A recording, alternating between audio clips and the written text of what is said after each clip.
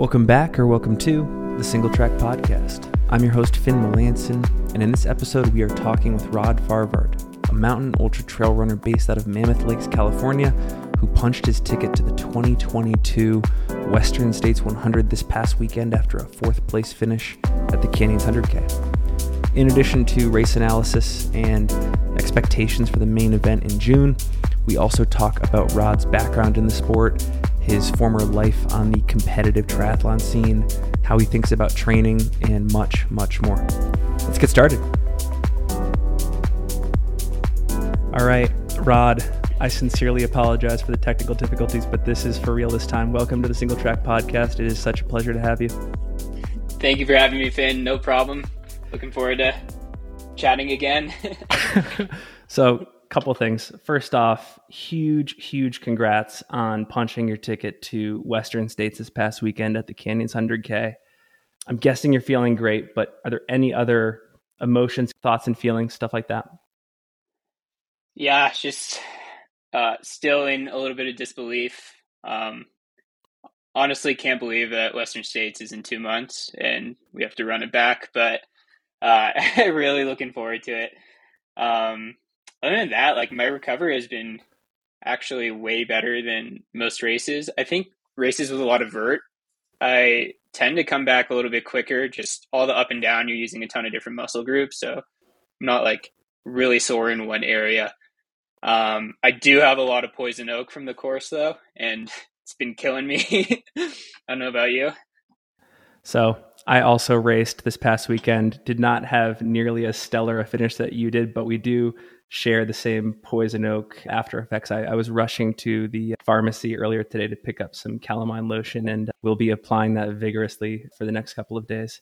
But you mentioned that it's so bad, but you were mentioning that recovery for this race might be promising and that you'll be ready to go come the end of June at Western States. And that's interesting to me because this race in the Golden Ticket circuit, it presents a lot of challenges. You're only, 8 or 9 weeks away from the big dance. People that got in via Bandera, UTMB, Javelina, Black Canyon, they had a lot more time to recover from their Golden Ticket efforts and to strategize and train for the race. I know that you had an attempt at Bandera earlier this year. Was that the original goal, to really nail this in early on and then have a big long training block to get ready for the race? It was, yeah. Went to Bandera for that early race. I wouldn't say necessarily just because it's super far out from States. It's more just because of the brutality of the Mammoth winter, and trying to train through that up here would have been a lot easier on my, at least like mental state, to be able to get it done that quick and then have like a chill winter. But I got fourth there, and had a lot of second guessing. I don't know, should I do it, going to Canyons, but ultimately was talked into doing it, and very glad. I think all the training will carry over, so taking a week off here won't really do much. So I'm not too worried in terms of being fit for Western States. And at least now I have beta on the course too, and always nice to be able to run the course when you can. Cool. Well, I definitely want to get into a lot of the X's and O's of Canyons this past weekend, and also to look forward to Western States in a couple months here. But you have a pretty interesting background, and I want to cover a bit of it before we get there. The first being, when I look at your ultra sign up, it looks like you got into the sport at a pretty young age. You were 19 years old when you ran your first ultra.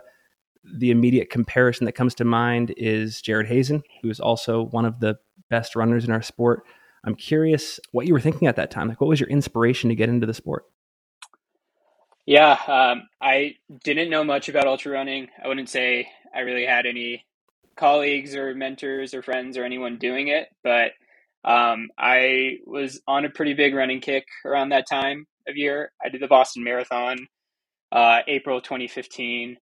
And I really just started to love running long. Like, those 20 milers started feeling amazing. I kind of just loved that feeling. And I didn't really know what was next. I really thought marathons were the pinnacle of long distance running. But my parents kind of decided to do this car camping road trip that summer. They were going to go to the Grand Canyon, Mount Whitney, Yosemite, and I decided to tag along and pick out runs to do around those areas. So I ended up running Rim to Rim, Mount Whitney, Half Dome, a lot of the classics in those areas, and I just loved hammering it out on the trails. And I was pretty hooked on trail running at that point. So I also had this internship in the Bay Area that summer. So I was staying with my parents in the East Bay. Internship was at UCSF. So I was basically stuck in the Bay Area all summer, and I was training on these trails by home in the Oakland area. I saw that there was a 50K being advertised. So I decided to sign up, not really knowing what it was going to be like, or who comes to these races and how to race them. It was the Skyline 50K, and I went out and did that race in a pair of road racing shoes, and just brought no fuel, no water, anything, and just tried to run as fast as I could. And it went really well, actually. And from then on, I kind of took a break from ultra running, but that was kind of my first taste into it. Yeah, I was just going to say, it looks like you also earlier in your career blended in competitive triathlon, which is really cool. And I'm curious, did you have inspirations there? Like, was that just something you happened upon after getting into ultras and maybe wanting to do like longer consecutive days, for example, in a more sustainable fashion? Yeah. I had some friends doing tri at the time at their respective colleges. They were also back home in the Bay, and they kind of talked me into doing it. They said I'd be pretty good. Um, I also got a road bike that summer, and I was doing commutes to San Francisco for my internship. And I just really fell in love with cycling, and just like how hard you could go on a bike, basically how you could do like 50-mile days back to back to back. Um, and yeah, I was just an endurance junkie more than anything. So, uh, cycling, running, I decided to gut out the swim and sign up for my first try just 3 weeks after that 50K that summer. So, I did pretty damn poorly, but I had a blast, and I knew that the UCSB Tri team was a lot of fun. Great way to meet new people who are like-minded, endurance focused. So I ended up joining the Tri team that fall. Um, following the race. When you look back on those years in competitive triathlon, are there any unique influences you bring from that era to your current ultra running, whether it's from a training standpoint, cultural standpoint, just the way you think about endurance, anything like that? Yeah, I think triathlon in general is a much more calculated sport than ultra running, or at least kind of the culture behind it. I know some people are very calculated when it comes to ultra running, and I think it's moving in that direction, becoming a little bit more professionalized in that sense. But when you think of ultra running, you think of the spirit of like someone just going out and running with not much on them, and that's kind of the allure. But from my tri background, I was always really pushed to take in a certain amount of calories per hour. I ended up doing Ironman triathlons. Like that's kind of where I found my place in the sport. I ended up doing the 70.3 that actually made me eligible to become a professional triathlete, but I ended up not pursuing that, and that was kind of my last triathlon. But I feel like at that point I really dialed in like the nutrition and fueling aspect of things. And I was able to bring that to my first ultra, or my first really long distance ultra. It was 100K the summer after. And I was just used to running and biking at that kind of high heart rate, just just below lactate threshold for like 10 hours or so. So, that feeling wasn't foreign to me, and it allowed for a lot of early success. Fueling, I was pretty on top of it. I know like so many runners who, can't eat during a run or anything like that, but kind of had that iron stomach from the start. But yeah, I think like the biggest thing for me in my whole tri background was just like how much I loved like long days and being able to train super long. Like so many of my best memories were just going on really long bike rides with some of my buddies. we used to do these 200-mile loops in the Sierra, and one of my friends, Austin, who always is down for an adventure with me. He lives in Mammoth up here too, but so much would go wrong on these rides, and there would be so much problem solving required, like in the moment. And I feel like that really prepared me also for things to go poorly in races in these long runs.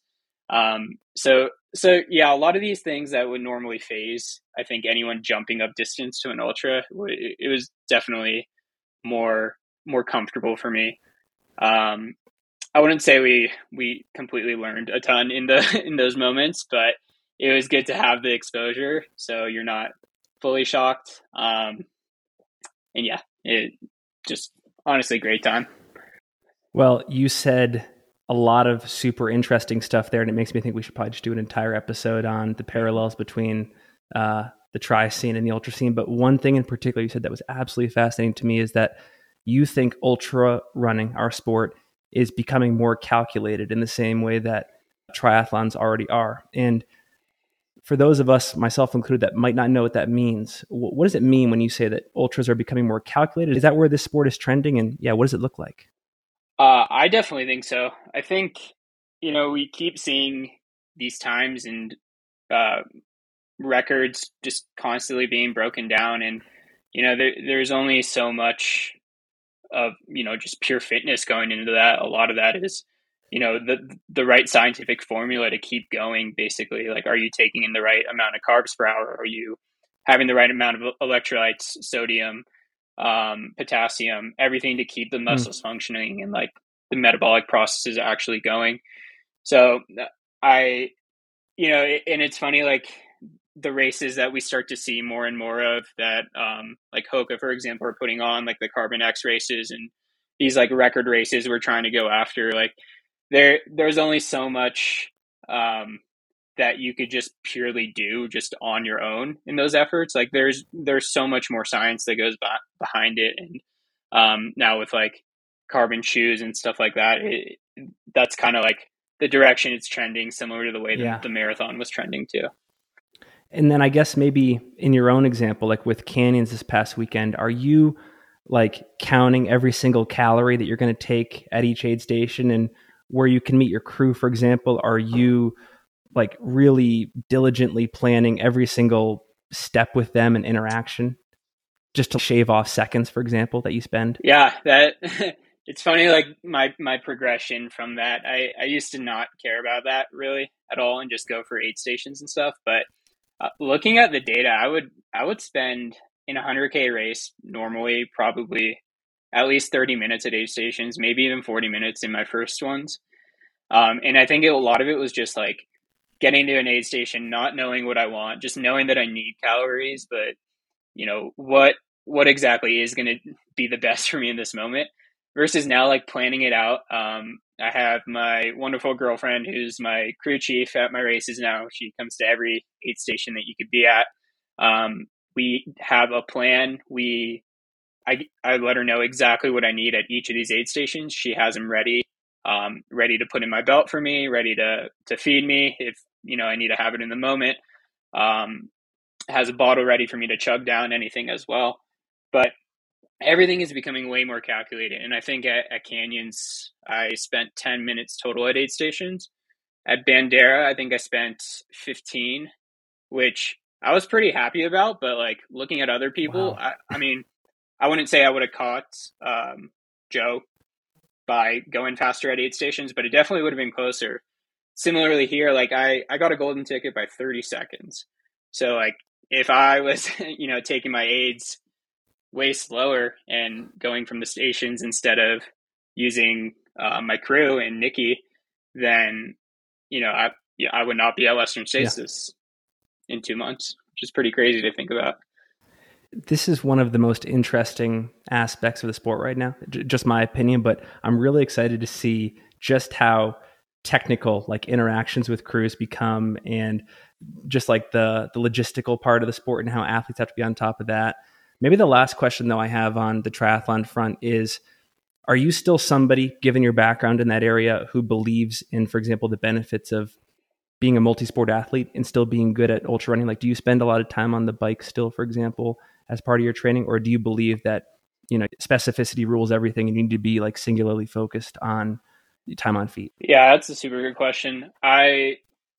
If you have the time, I can't see it hurting, but I think like the biggest thing for me is time constraint nowadays. So I don't really ride my bike that much.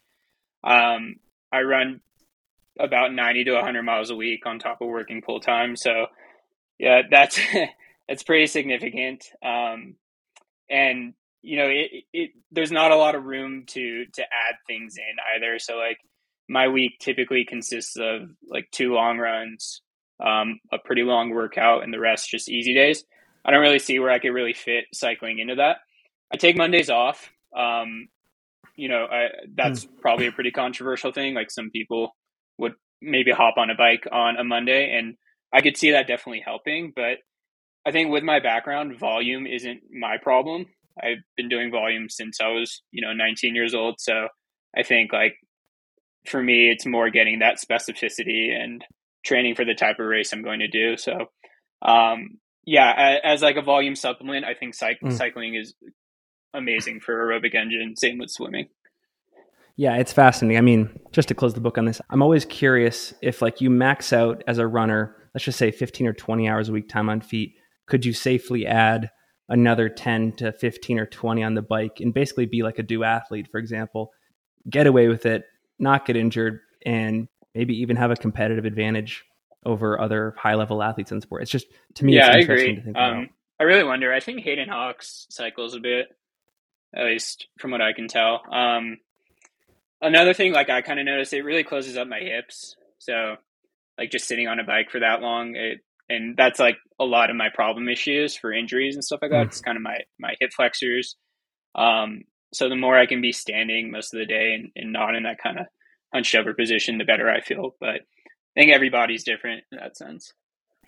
I want to transition a bit to talk about the places you've trained over the years, starting first with Santa Barbara. You made a pretty interesting comment on Instagram a couple years back when you said that if you can run fast in the Santa Barbara mountains, you can run fast anywhere. So are you saying that Santa Barbara is the best place to be a mountain ultra trail runner in the States? I would say it's up there. And I think if you can afford to live there, it's an amazing place to train. The only thing it's lacking is altitude, but I don't think you necessarily need that unless you're going to race at altitude. But the trails they're so steep, they're so rugged. They're really well maintained, but not groomed. So, you have to be on top of it descending, and it'll undoubtedly get you better at running in general. Just because of that technicality. You also have like the most amazing ocean views you could really imagine from any aspect of the mountain. So, a lot of potential for long link ups. There's usually running water places, and it gets hot. So if you're trying to heat train, amazing place. Very cool. Well, I'm curious because you're based in Mammoth Lakes now, and I'm curious what prompted the move there. Obviously, as a fan of the sport, I look and see people like Tim Tollefson there, Cody Reed, Danny Marino, like really, I mean, true crushers of the sport. So there's no question high-level athletes train there, but, you painted a beautiful picture of Santa Barbara. So yeah, what prompted the move? After I graduated UCSB, I moved to San Francisco. So little blip there for work. And I moved there June of 2019. I was there for a bit, and I probably would still be there if it wasn't for COVID. But COVID made work remote. I was really over just working from home in a cramped apartment in the middle of a busy city. And it was like really unclear at the time also how long our company would stay remote. So I figured I'd take an opportunity to leave when I could. So I kind of lasted about 6 months of working remote in San Francisco before I decided to make a move. And I had friends at the time moving to Mammoth. And I was either going to move there, I guess this was October of 2020. In that group is Danny Moreno, actually. So I was either going to move in with her and one of my close friends, or move back to Santa Barbara. My friend had a place there with an open room. So I actually ended up choosing Santa Barbara for about 6 months, mostly just because my fear of the winter in Mammoth. So I was there for a bit, immediately regretted my decision, really wished I was up there in Mammoth. So I decided May of 2021 I would move up there. At the same time, my girlfriend was living in San Francisco, Nikki, and she decided she was tired of the city as well. So we ended up moving together up here. We got a lease for 5 months, and we actually had plans of moving back to the Bay Area, but it we actually ended up really loving it up here. Found a great community. Shout out to the Bro Nuts and all my friends up here. So really, like, we're here mostly because of them. We're having a great time and really loving mountain life. So. Cool. And so you have regular training partners, and you have everything you need from like a specificity standpoint to obviously perform well at the races you care about. Yeah, You're training for? I run with a few people in town. I guess like my whole kind of post collegiate um, athletic career or whatever you want to call it. I never really had like really consistent training partners, and I'm totally okay with that. Like, I like the alone time training for sure, but I run with a few people in town here. Consistent ones are Danny Moreno, and Bentley Regier. I actually did most of my longer days this block with Bentley. He is an absolute pro in the Eastern Sierra. I think he's been up here for like 4 years. So he knows every single trail, knows what's melted out, what's not. So great resource and just really great dude. He also ran canyons. And I think I was looking at the results. You guys finished like right next to each other, Finn. So yeah, you should look at Bentley. Oh, awesome. Any other training partners up in Mammoth Lakes before we transition? Yeah, definitely. I spend probably most of my runs with Danny Moreno here. I consider her to be a sister to me. She's someone I could definitely talk to about anything about. Someone who believes in me more than I believe in myself, and just has like such a really good perspective on running and a really healthy way to approach it. It's super humbling to surround yourself with people like her. She's super professional in the sport, but has so many other things going on in her life too. Balance is really everything. You should always be trying to level up yourself in every aspect of your life, in my opinion, not just running. And Danny really reminds me of that, embodies that, and she definitely forces me to be a better version of myself. I have to second basically all those comments about Danny. We had her on the podcast earlier last year, and she's fantastic. Great ambassador for the sport, great energy. And yeah, that's pretty cool that you get to share a ton of miles with her up in Mammoth Lakes. Yeah, definitely. Do you want to transition here a bit to talk about race day, Canyons 100K? And the first thing I'm curious about is how long you've been pursuing a golden ticket for, because when I look at your ultra sign up, it looks like you've had near misses at both the 2019 Black Canyon 100K as well as the 2022 Bandera 100K before securing your ticket here this past weekend. So yeah, I'm just curious, how long has it been on your radar? How long has it been a focus for you? And what have you learned in this whole process? Yeah, it's been a while, really. I've been chasing this thing for pretty close to 4 years. I think the thought first got into my head in that summer of 2018 when I was kind of transitioning off triathlon and starting to look more into running and stuff. I think I watched some random emotional YouTube documentary on Western States, and I was pretty hooked on it. I like almost immediately I went and signed up for a race near San Diego. They called it a Western States qualifier, and at the time I didn't really realize what a golden ticket race was and the distinction between the two. This race was the Cuyamaca 100K. It was not a golden ticket. I ended up winning the race. Didn't really get an award into Western States. I got into the lottery, but I am very, very grateful I ended up running that race. Gave me a lot of confidence.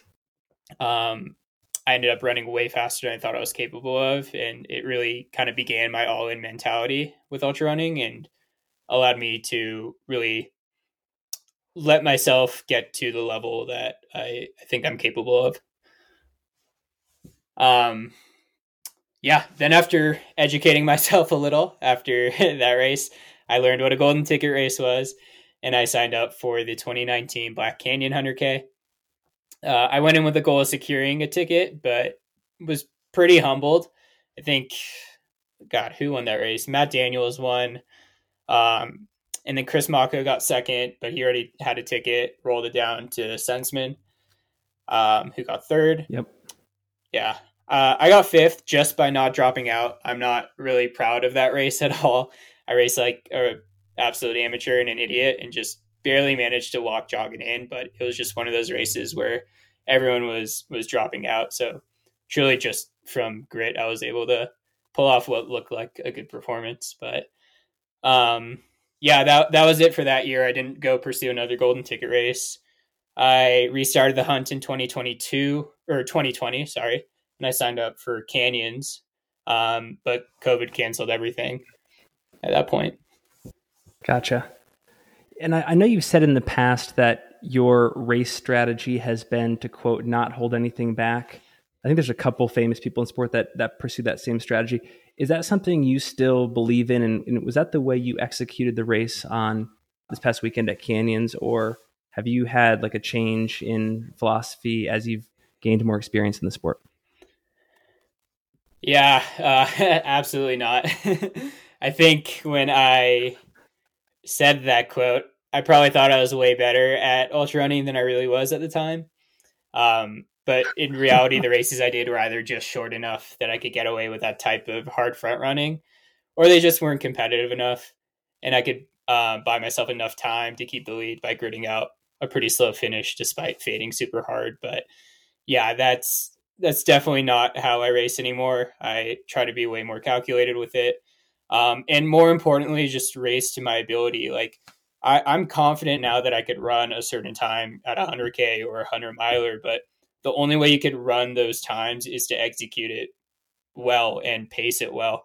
You're not gonna have a great race just by going out like it and racing super hard off the front. So shoot for the moon, and I don't think you'll land on any stars running hard in ultra.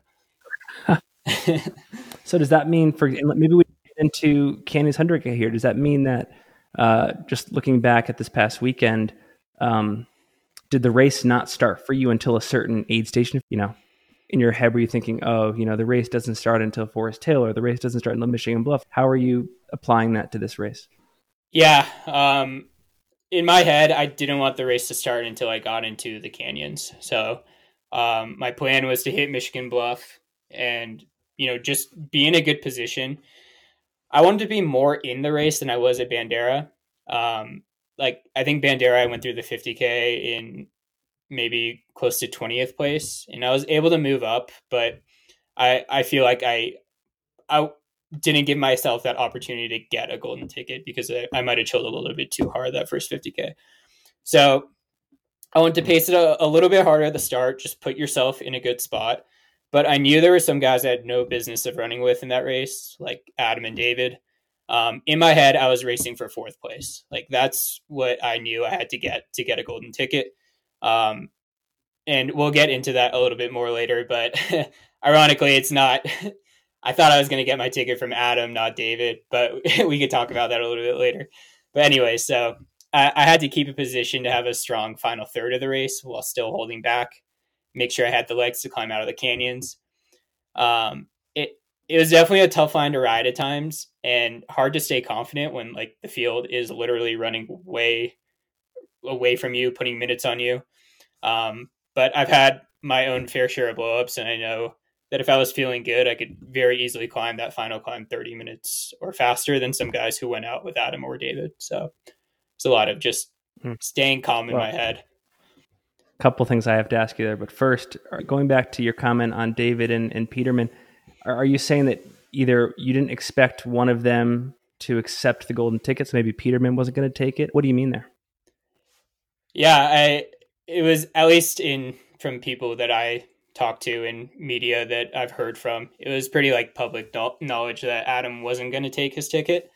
So I was expecting to actually get a roll down from Adam, but in the end, it was David who gave me his ticket. So we'll see. We'll still see if Adam ends up running states. Yeah. Exactly. Yeah, we anxiously await his decision. Hopefully this week. I don't know. It's interesting now that you can actually get. I don't know what they're calling it for UTMB, but you can get that auto entry to UTMB now too. So we got to brand that somehow. Yeah, golden ticket is interesting. So maybe we compare and contrast the first half and second half of the races. So you're saying that it's hard to stay confident in that first half when the rest of the field is running away from you. But then again, you've had plenty of experience in the past knowing that there's consequences associated with that strategy. So are you just trying to stay cool in that first half and just believe that things are going to fall back to you, and at the same time you're going to have energy to make up ground in the second half? Yeah, basically, exactly. Like, I knew I was in good company, which was a little bit reassuring. I think I ran maybe mile 15 through 20 with Ryan Miller, who I knew was also trying to have a really smart, strong race. So um, I was a little bit blown away when I got to Forest Hill and lead pack was 15 minutes up. Didn't think I gave up that much time. Like I definitely didn't feel like I was chilling super hard, but I was running within myself. I did get a little bit carried away during the last climb up to Forest Hill. So you're kind of like going through the Cal 8 stations and everything. It flattened out a bit, and then you have I don't know how many thousand feet climb up to Forest Hill, but definitely felt significant. And I was feeling pretty good. I saw Tim Frerichs at that point too, so I wanted to make a bit of a move, and I ran pretty hard to catch him, and then wanted to at least show that I had some stuff that he might have not been feeling in the moment. So I put in a pretty hard dig there. And basically pretty immediately, I felt terrible. Like, it was almost like I just bonked in the span of like 3 minutes making that move. And I, like, in my head, I was just like, oh, fuck, I just did exactly what I told myself not to do. Like, I feel like I could hardly run up these climbs. I'm feeling lactic. So it was a lot of like, I was mad at myself. And in that moment, like, I didn't really think I was coming back from it. Like, it was a very weird experience from just feeling so good to feeling so bad climbing, and knowing that you have all the climbs left basically for the entire day.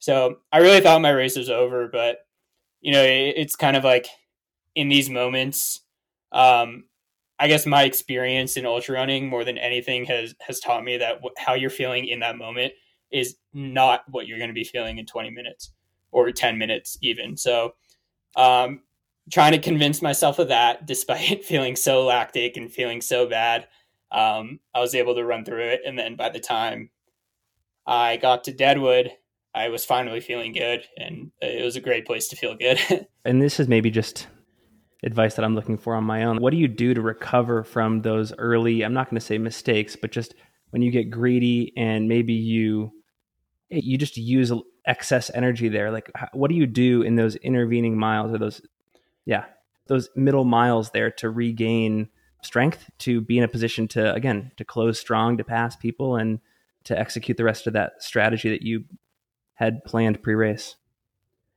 Yeah. Focus on what feels good. I think, you can really get fixated on how bad you're feeling climbing, for example, and then convince yourself that everything else feels bad also. But I actually felt really good going downhill. I was running a decent pace on the flat too. Granted, I wasn't starting to race yet, but like I still felt fine running like 8-minute miles on the flats and everything. And then on the descents, like I felt like I had my quads left, which is a great place.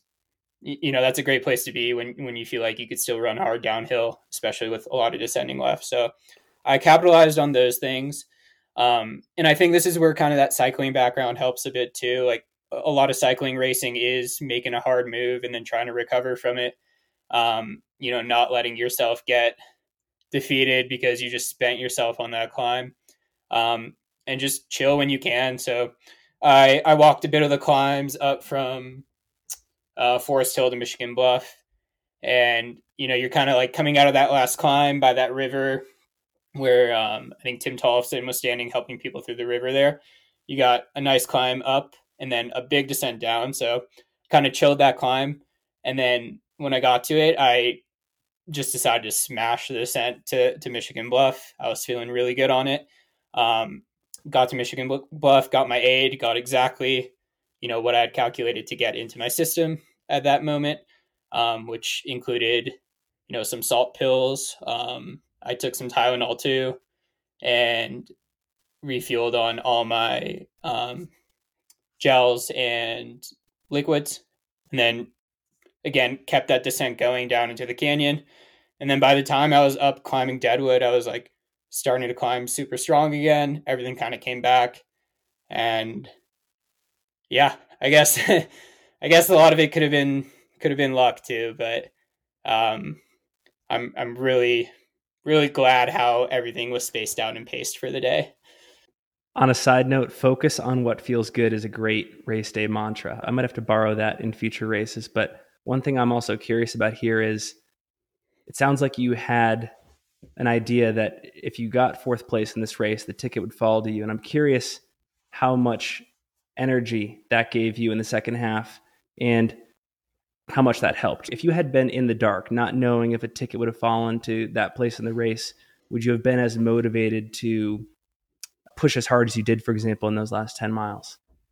Yeah, that's a good question. I want to say yes, because in my head there were two people in the race that I knew would have like outstanding races, and those were the two people that won, Adam and David. Jared, obviously amazing runner, like so much respect for Jared, but like it could kind of go either way with Jared. And when I was like hearing what place I was in and stuff like that, I didn't know who was in third place. I didn't even know who was necessarily in first or second, but I just knew. So I didn't know who was in third, fourth, fifth, sixth, seventh, eighth. I just knew I was in ninth place when I was in that second half of the race and like hearing it. So that last climb, I was fighting for fourth in my head, but I think I would have fought equally as hard for third, especially with how good I felt. What mile of the race did you get into position there, into fourth position, and what goes through your head in that moment? And then I'm really curious to know what the psychology looks like trying to maintain that position for the rest of the race. Yeah. I got into fourth at mile 58 out of 59 on my watch. I know some people got 62 for the race. So yeah, it was in the last mile. It was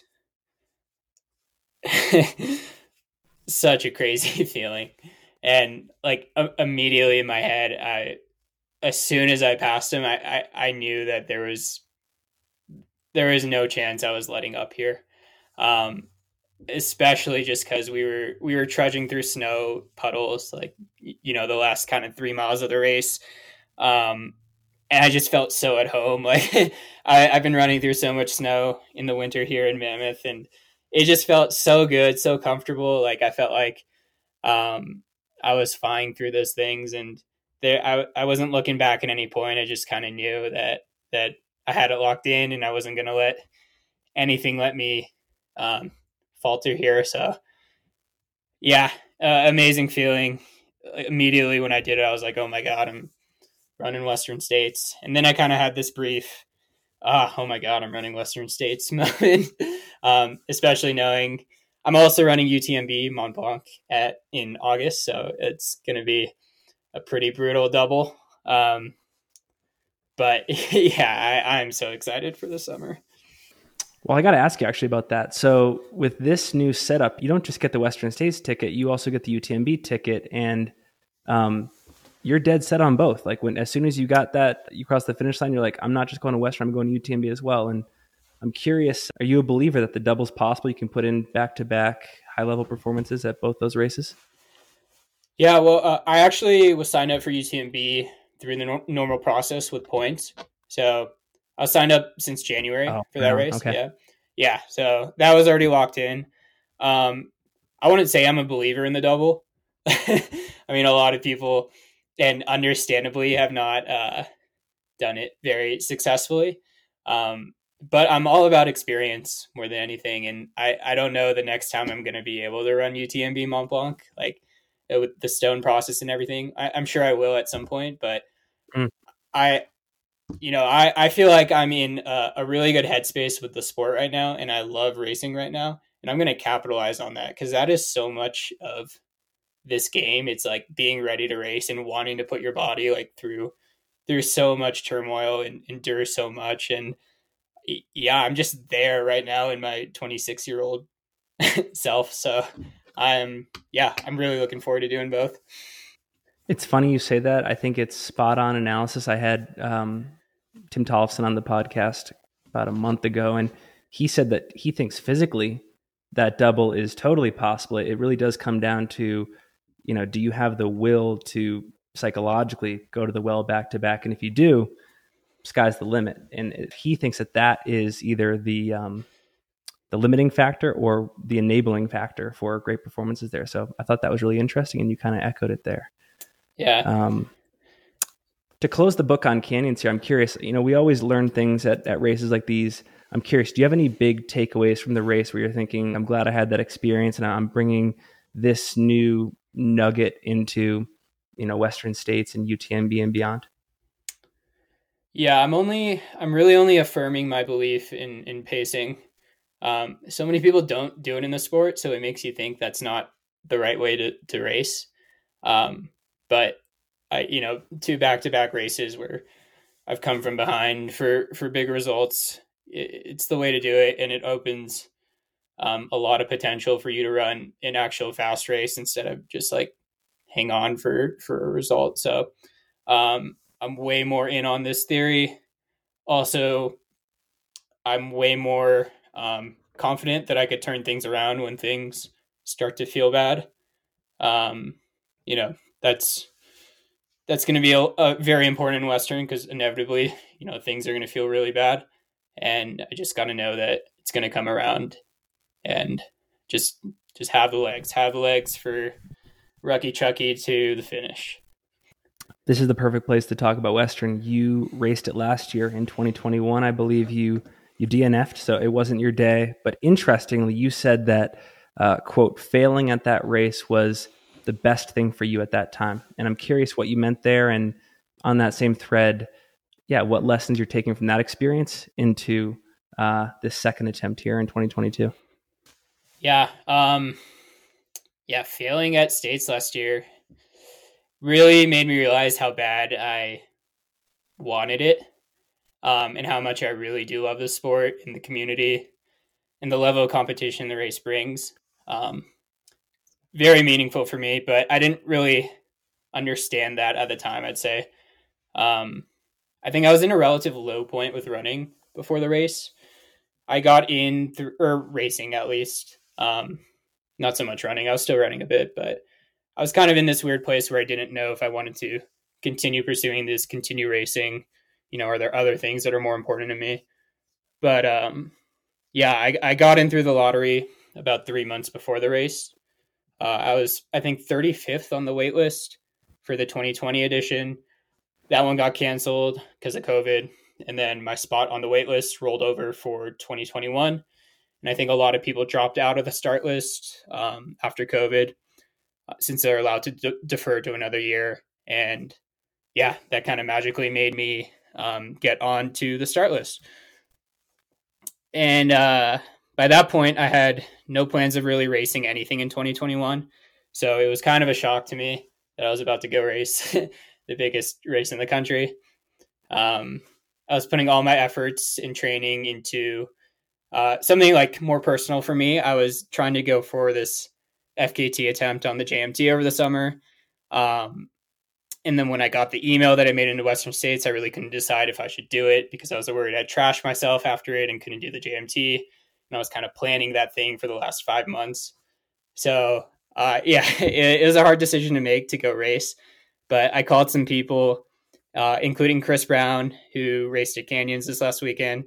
I really consider that guy a mentor / role model for me for a number of reasons. I wouldn't say like we ever really trained together in Santa Barbara or stuff for that much, but just like a really good example of like who I'd like to be in the sport and, the kind of attitude he brings to it. He quickly talked me into doing the race. But despite all that, I feel like my heart wasn't like fully into it. And from the start, I didn't really feel like I belonged there. And when the going got tough for me in the Canyons, it just kind of really validated and affirmed that narrative in my head. So there's a lot of negative self-talk the why am I doing this kind of thoughts. And ultimately I ended up cracking.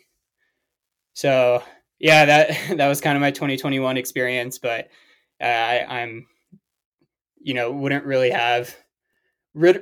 want another experience because, so much of that is just going to drive me getting to that finish line this next year. Well, bringing this full circle back to the calculating side of our sport, I'm curious how you're going to apply all this wisdom to 2022. Yeah, totally. My coach and I were actually just talking about this, and what went wrong last year is, it's not like this super complicated thing. In simplest words, I really just went out too hard. Even though I didn't feel like I went out too hard, like I think I was in 20th place at Robinson Flat, which in my head is like where I wanted to be. But we really dug into the data behind it, pulled up files from my best races and worst, looked at the heart rate data. And basically, the problem with Western is that you don't feel like you're running hard, obviously, because it's mostly downhill to El Dorado Canyon, and that's the first 50 miles of the race. You could run at a 160 heart rate and not feel like you're working because of that, and say like your lactic threshold is 180, for example. Like you're getting pretty close to it, but you're running downhill and you're not breathing hard. Compound that with the eccentric contraction of running down versus concentric of running up, and you're actually releasing a lot more lactate into your blood. Just because naturally you release more lactate in an eccentric contraction. So now your blood is getting super acidic, not necessarily from that lactate, but from the free hydrogen ion release in the metabolic reaction. And your brain is just telling you to stop or like we'll blow up or whatever. And now it's like suddenly impossible to get your heart rate up and move your legs quick when you need to, when you're at Forest Hill, when you're running downhill for the rest of the race, that's where you need to go. And your brain's not letting your heart pump and your legs move. So we compared this file where I was at 160 heart rate up to El Dorado Canyon with all my other best races like Bandera or Canyons even. And in these races, my heart rate was way higher at the end than when I started, meaning that, I was able to push and like kind of get to that level where I can actually close faster. Bandera especially, like the difference was amazing. And States, looking at it, my heart rate was down to like the 130s when it was at the 160s earlier, despite like even all the climbing, despite even cardiac drift, like in these long endurance events when it should be rising over the course of it. So ultimately I just like bombed because I went out too hard. And yeah, that's that's basically the difference. I'm just going to go out slow. 150 heart rate at most to Michigan Bluff. I don't care what anyone else around me does. The problem with States, obviously, is that ego dictates everyone's first half of the race. Everyone there thinks they can win the race, when in reality, it's one guy on the line who's going to win. You can't just go run with him because you want camera time. You need to run to your ability. And I know I could get top 10 at Western States based on my ability and what I can run at 100-mile distance. Like based on that time, I think I could get top 10, but I just have to execute it correctly and pace it at the right point. I can't just keep fading to that time. Dude, I got to give you a tip of the cap. I've done a lot of podcasts, and I think you're one of the most, I'm searching for the words, like academic, analytical, like data-driven athlete I've come across when it comes to analyzing their performances and trying to just find ways to improve. So I think you just gave the listeners a lot to go by there when they're analyzing their own mistakes and looking for ways to improve. You just call me a nerd, Finn? That's all I'm saying is you used the phrase cardiac drift without batting an eye. So yeah. Dude, this has been awesome, man. I can't thank you enough for your time. I do want to finish up with a couple miscellaneous questions. The first one I have for you is a new question that I ask a lot of high-level ultra runners, and I mean this in a positive way. I don't mean this in like an accusatory way, but why do you care so much about this sport? Given how much time you invest in it, how all-encompassing it is, how it seeps into other areas of your day-to-day life, sleeping, eating, relationships, traveling, etc. Why do you devote so much time to this? What's your why? Why do you care so much? This is such a hard question. I I think superficially it would look like competing at a high level, winning a race, getting a golden ticket, top 10 at Western States. Like those seem like the why behind it and what I'm after. Um, but I think if I think a little bit more deep about it, my why is just like truly getting to that kind of new unknown for myself. Um, Initially, it was pretty unknown if I could run 30 miles. It was unknown if I could run 50, 100. While my unknowns have kind of evolved over time, I think the reason I want to get to that point hasn't. I just learned so much about myself when I face it going head to head. I can either be afraid and crack, or like I can execute. And that's super exciting to me. And each race, I can kind of bring the lessons I learned from the last unknown and quickly problem solve them when I face them again, and then go learn something new about myself that I could bring in the next. So the unknown for me recently, obviously, has been can I compete with the best in the sport?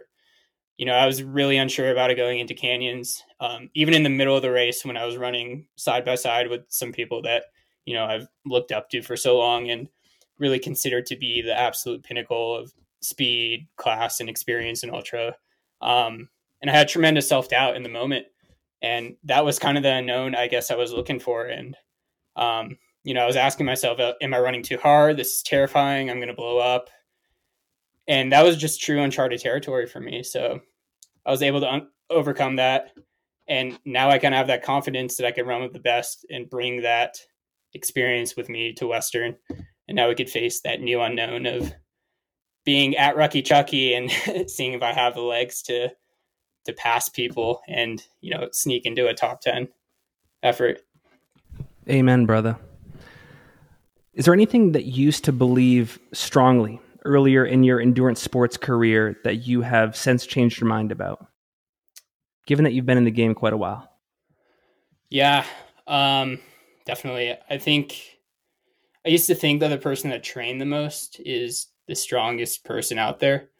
Now I really feel that training and fitness are only about like 60 to 70% of the race.